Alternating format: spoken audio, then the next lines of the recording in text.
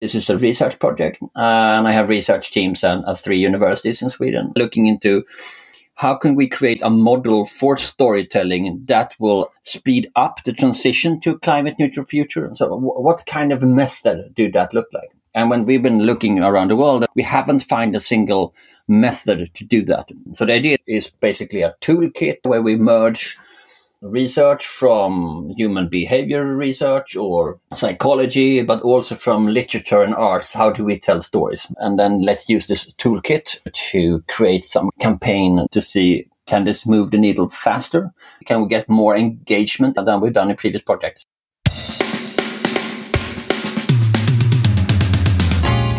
Hello, I'm Denise Withers, and you're listening to Forward, an interview series where today's leaders reveal how they use stories to make change and shape the future. If you need a new way to move forward towards your goals, then stay tuned, because I have just the story for you. Today's guest has possibly the coolest job in the world. A well-known journalist and author in Sweden, Per Grankvist is also the chief storyteller of the Viable Cities program there. His job is to help us transition to a carbon-neutral world faster with stories. As a sustainability and civic engagement expert, he has a knack for making complex, abstract concepts like climate change understandable and actionable. Per has written several acclaimed books, essays, and news stories, appeared frequently on national television and radio, and made keynote presentations for global brands that include DHL, Coca-Cola, NASDAQ, and Staples. I'm fascinated by his work and can't wait to learn about how he's leading change with stories. So welcome, Per. Thank you. Nice to be here. Per, the world has struggled to engage people in action on climate change across sectors for decades. So can you tell us what's the big idea driving your work as chief storyteller at Viable Cities? That's a great question. I think that one of the things that we have to take into consideration is that I think we've been overselling the future. We've been selling that whenever we transcend into this utopia, this climate neutral, it seems like everyone's going to be happy and everything is going to change at the same time. So if I tell you that we have to live a climate neutral life, what might spring to mind is that I will take your car away and your burger away and you can never go to Hawaii again. And so it feels like a way that I try to compromise your life rather than to enhance it. So what the big idea that we're having is that we should try to work much more with sort of near future scenarios and sort of sense making. And so we will describe what will change in your life, but we will also describe how that will affect your everyday life. Things will get better and something will remain the same. You will still be able to have a fat, greasy, juicy burger, but it may not be made out of animals, for example. You will still be able to smoke. You will still be able to drink wine and get sometimes too drunk on Fridays. You will still have kids who are quarreling in the back of your car, although that vehicle will be electric. So it's sort of, whenever we oversell the future, we tend to forget about the audience who have no knowledge of these reports and the visions and the fantasies that we cook up. And so that's why I think we have to sort of understand how we tell stories and frankly how we've always been telling stories and start doing that rather than sort of falling into the trap of doing advertisement for the future. That's really interesting. And I want to pick up on something you said there, which is the disconnect between the audience that really doesn't understand that much about what we're facing in terms of climate change and the future that we've been selling. And it's fascinating to me because what I keep hearing is we need to sell these big ideas. We need to have radical change right now. And I think what you're saying is that the messaging around that hasn't been working. No, it's been too much selling and too less of storytelling, I think, because everybody hates advertising. Even people who work in advertising hates advertising. They have ad blockers all over their computers. But what we are now, we can see it especially in terms of Gen Z and millennials, everybody hates advertising, but everybody loves brands. So if brands tells a good story, you will listen to them. And if so, you have to try to convince someone that has to start with a story.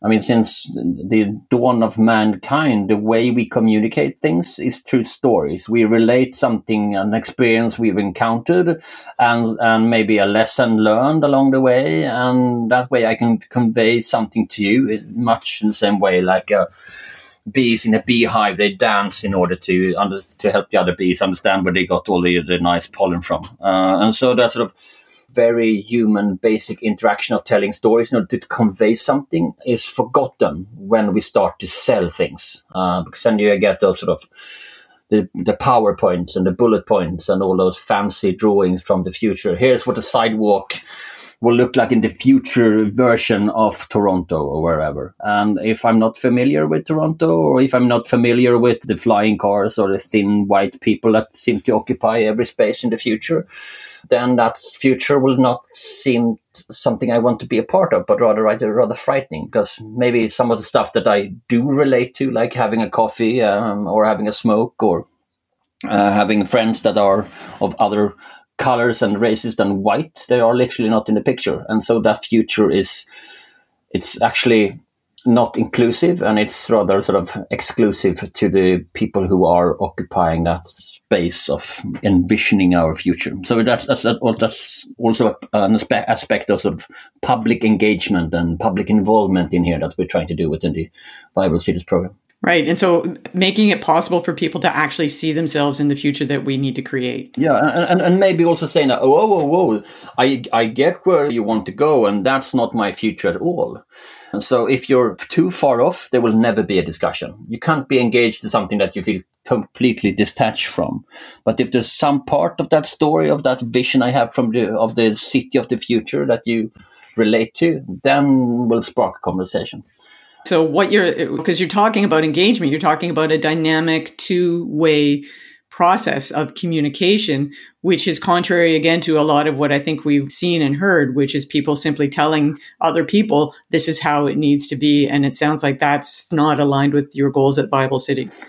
No, not at all. The way we tell stories is to engage them in something. And then we have to think long and hard about how could we make sure that other people's voices are heard, or to start with, that we listen to them, but not that kind of stupid listen or buzzword listen that you hear a lot about in city planning projects. We need to listen to citizens. No, we don't. We need to tell them something first, and then they can listen and react to them, and then we listen back. If I'm, as a politician or someone working in government, says that I want to hear all your ideas, well, that's not useful to anyone. Let's give them something based on facts and figures and an idea. Here's where we think we will be going. It's more of a hypothesis or a sort of a beta version. And then people can get feedback, say, no, I need that, or I'm missing this, or this sounds perfect. And it's not about sort of opening up, saying everybody can call me or everybody can text us or whatever. It's about sort of, here's what I think. What do you think about that? Perfect. And so what kinds of storytelling are you looking at doing? What will storytelling look like? Are you making feature films? Are you doing social media? How will it roll out? So this is one of Sweden's 17 strategic innovation programs in order to make Sweden a better place, basically, but also something that the rest of the EU and the world can learn from. That's always been a part of the Swedish DNA, especially part of the modern Swedish DNA, because we are slightly full of ourselves. So we think we are better than everyone else, and you should do whatever we're doing. But never mind. I think that's a part of it. But that sort of idea of sharing is very, very important.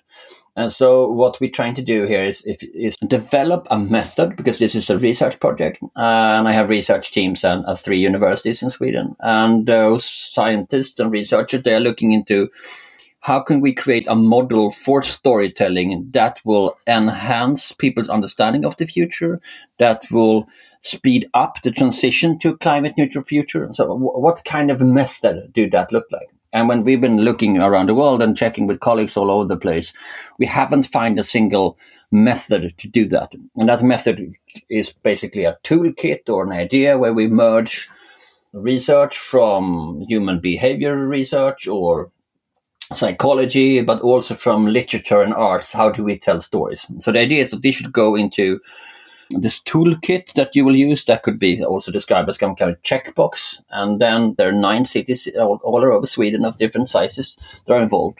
We will then hand over that toolkit to them, or we will do pilot test where they will use that toolkit in order to help their citizens understand and engage more about the future. So we are not an advertising agency. We do not say that you should do this or that.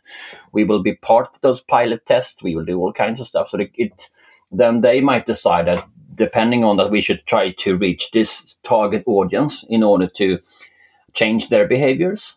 Then you might use film, or you might use advertising in newspapers, or you might do events or whatever. We're sort of channel agnostic in that sense. And then the city planners or the city communicators and whoever works on those projects will use those toolkits to see, can this move the needle faster?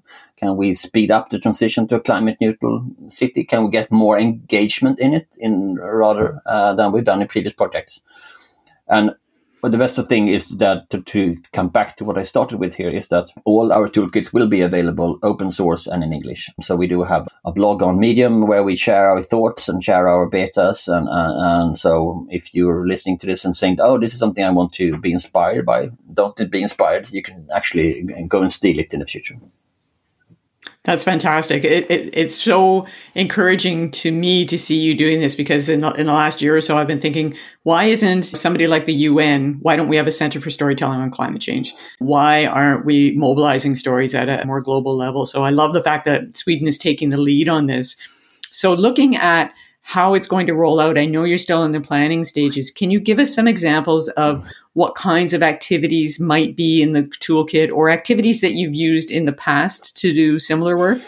I think we have to draw on the experience of storytelling and storytelling's roles in society in general. And I think there are good examples and there are bad examples. The thesis that our innovation program is built on is basically the same thesis that now is rolled out throughout EU when it comes to innovation program. It's based on professor and economist Mariana Mazzucato theories of mission-driven innovation, which is then in part based on the Man on the Moon project that NASA did in the 1960s. So John F. Kennedy said we should put a man on the moon, and he had actually no idea whatsoever on how that could be achieved. No one else had it either.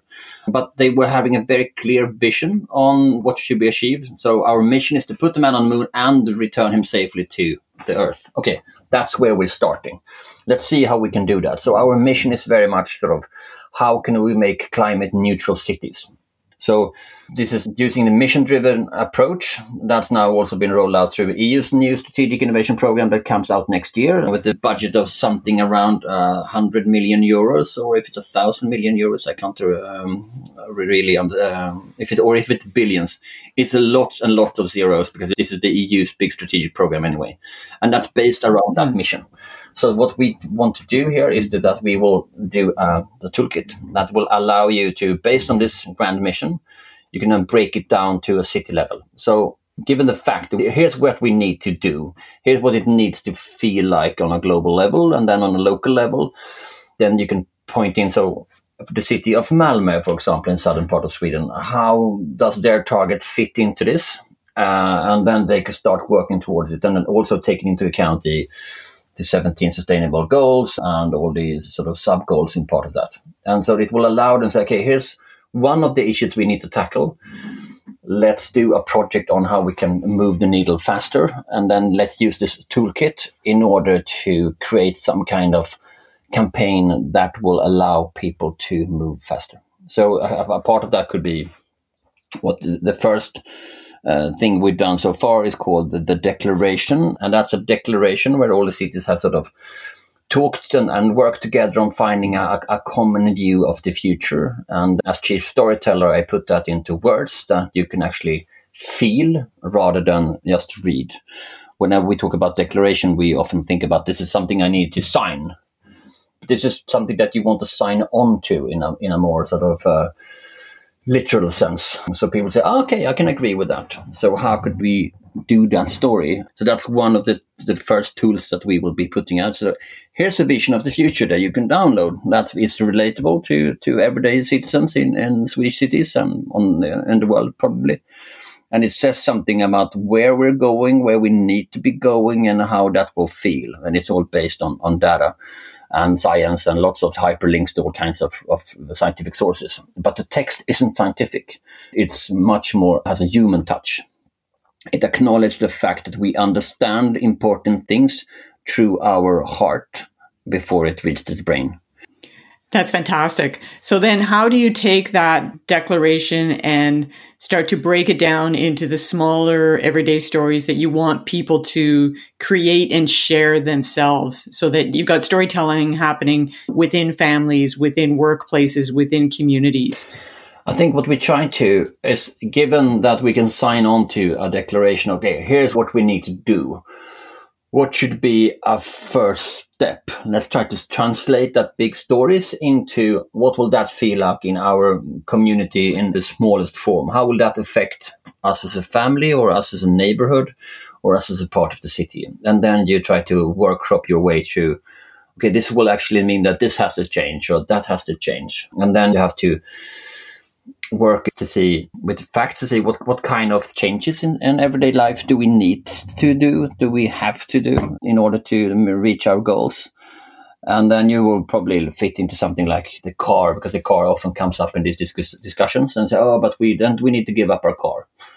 Okay, that sounds like a big thing, but do we need to give up our car? Is that the thing? Or are we actually afraid of that we won't be able to get around as much as we are used to by car? And then that fear then turns into an underlying need of being able to move freely. It's actually the question of freedom. And then you have to sort of discover or redefine freedom in a way that people feel that, okay, I'm still able to move around freely, but I actually don't have to own the car that stands still for 95% of the time. I can actually be part of a car pool. Or actually, I can actually be related to understand that there's a public transport going in the next block or so that I haven't used before. So what are the hurdles to get people to do that? And those hurdles are often connected to the deep human feelings, and then we have to address those. We cannot just tell people, oh, there's a bus going over there. Yeah, but what do I feel about the bus? The emotion we feel about public transport varies differently across groups. So let's look at this group. What kind of fears do they have on this? What kind of hopes do the bus fulfill to them? For example, as a man, I don't think that public transport has ever posed a threat towards me. But as a woman, you probably felt insecure riding on a bus or a train late at night sometimes that I haven't. So there's a lot of sort of psychology and deep human needs and behaviors that needs to be addressed. And then when you understand them, then you can start tell a story about how is this happening? What kind of story do we need to tell? And then we go back to literature and arts and look at sort of how stories are structured. And basically, there's one major structure that is in movies and in theaters and in books, and it's called the hero's journey. And I think the term was coined in, I think, the last century or even in the 19th century. And it's basically that every story starts out with the hero, and that hero is trying to accomplish something, and he leaves his secure home and embarks on a journey, and then he encounters some kind of hindrance along the way, and he can't get around that. It could be a rock, it could be someone who makes sure that he doesn't get into the right university, or he doesn't get whatever it might be. And then there's always someone who helps him overcome that hurdle. And then he find a new way, and then eventually he return home. And based on if this is a tragedy or it's a comedy, it's either a feast or it's a funeral. That's basically how all movies and books and theaters are sort of structured around that same. So how can we use that? How could we find a local hero that embodies this journey? And so that will be the next step in how you develop a story. And best of cases, you find that story, because then you know what to look for. And then that story is not only fact-based, but it's also true and feels authentic. And so what you're really doing is you're helping people understand their existing stories, the stories they're telling themselves about everything from public transit to the way they eat, and then using that to help them move into and create a new story. And the thing that really strikes me that I think I hear going on here is that you're actually using that hero's journey as a design journey to design the new future and design the new story of the future. So you're not just telling stories, you're designing life as a new story. Yeah, that's very true. We're much more in sort of storytelling. I might have that cool title, as you suggested, being the chief storyteller and all. But the thing is that it's not me who tells story, because there's only one Per Grankvist, and that sort of model scales really badly. So you have to get other people use a tool in order to design their own stories for the future. And also, frankly, to think about, do we have compelling stories? Maybe we have, but some stories are not linked to reality. We did one pre-study outside of the northern city of Umeå in Sweden. And we were looking at, should we do a pilot study here in order to get white middle-aged men to abandon one of their two cars? This is a rural area outside Umeå, in order to go on public transport more. Sounds like a fantastic plan. And then when we started to look into it, we looked, of course, to sort of, so if this guy abandons one of his cars and tries to go public transport, where's the nearest bus stop? And that was like 20 minutes walk away. And so you don't have the necessary structures in place in order to convince him. And so you can tell the best story in the world, but it's completely not relating to his problem and his reality. And then everything falls apart. Then it's just a story, or maybe a fairy tale even. So it has to have that balance. And what's striking with our project that's also gained a lot of international attention, I think, is the fact that we, as a government-funded state innovation strategic program, blah, blah, blah, we say that science and facts are really important, but storytelling is equally important. It's not more and it's not less, but it's equally important to get people to change. And too often when you see these innovation programs or government-funded programs or kind of information campaigns that the city does, there seems to be an over-reliance on telling people, giving people innovation, whereas in fact, if you look through history, facts are basically overrated if you want to convey someone. Because if facts were as rated as we think they are, then we would just be communicating through PowerPoints, I think. Right. And that's one of the things I wanted to ask you about is, how did that decision happen? That's a very bold, courageous decision to commit to storytelling like that. So how did that come about?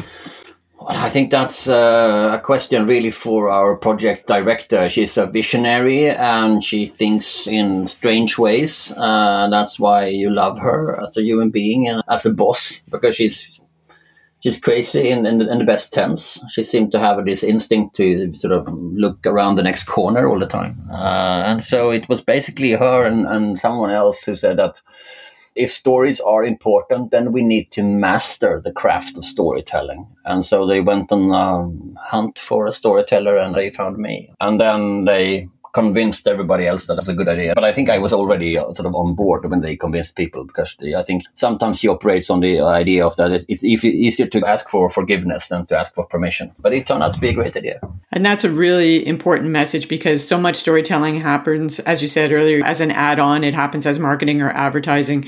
Once the thing has been designed, the campaign or the strategy has been designed, then people think, oh, we need to tell a story to promote it, rather than bringing the storytelling in from the beginning and thinking about what are we trying to do, what are our goals, and how will we measure success for them. And I also think that the idea that you should try to limit the target audience as much as possible, it's much more easier and more interesting to tell a story about a very specific group to a very specific group of people and try to get them to change. It will help you sharpen your storytelling skills. It will have you envision, who am I actually telling this to? And you might even do sort of cardboard cutouts of people. And here's Steve that I want to tell this to. And you can have that when you design the story, but also it will be easier to measure.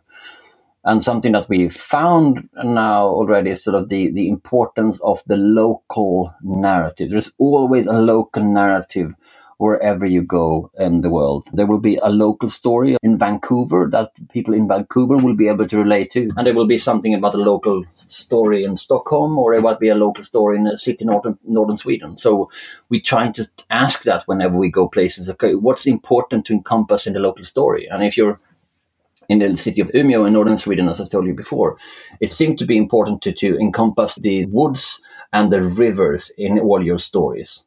Because if you tell someone that you have to switch to renewable energy, people say, okay, fine, I'll make a note and never read that note again. But if you say something about, if you change to renewable energy from our local energy company, it's actually the power from the river that will be flowing out through your socket. Then you have a story. Then you have something connecting to the local and that people can relate to.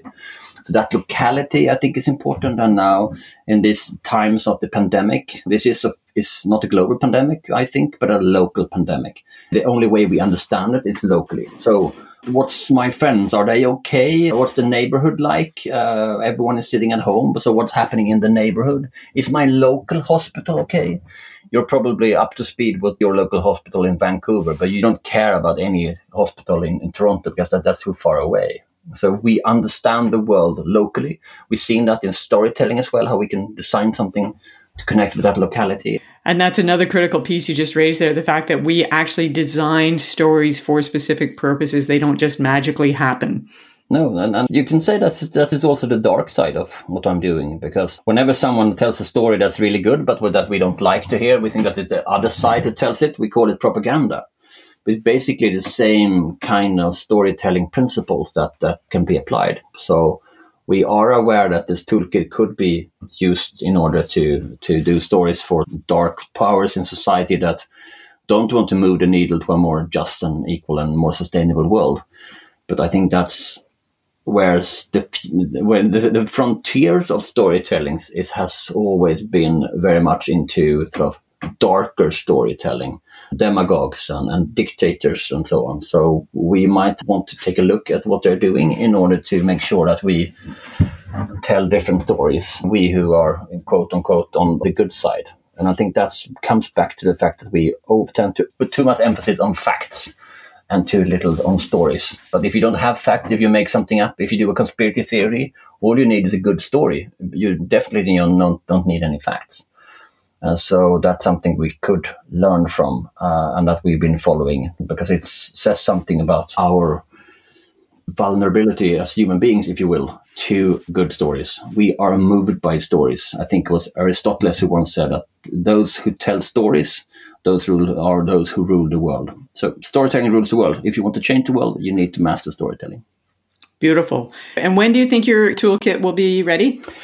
We hope to have a first version by the end of the year, but we'll be releasing tools as we go along. I think coming up now is that declaration and ideas on how that could be used. But we are going to work on this for the next 10 years because it's a long-term project and a strategic one. So we will continue be evaluating, and one of our ideas and how we designed is that we will be in constant beta. So whenever we do publish something, don't take that as sort of a stone tablet from the north, but rather something that could be perfected and could be improved. I love people saying that you can't be more wrong on this point and then offer me a better solution, because that's basically how we go forward.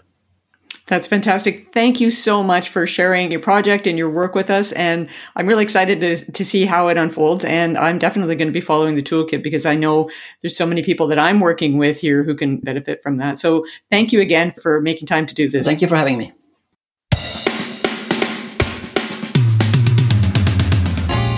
You've been listening to Forward, a podcast about how leaders use stories to shape the future. If you'd like to know more about how story design can help you develop and sell your big idea, get in touch at denisewithers.com.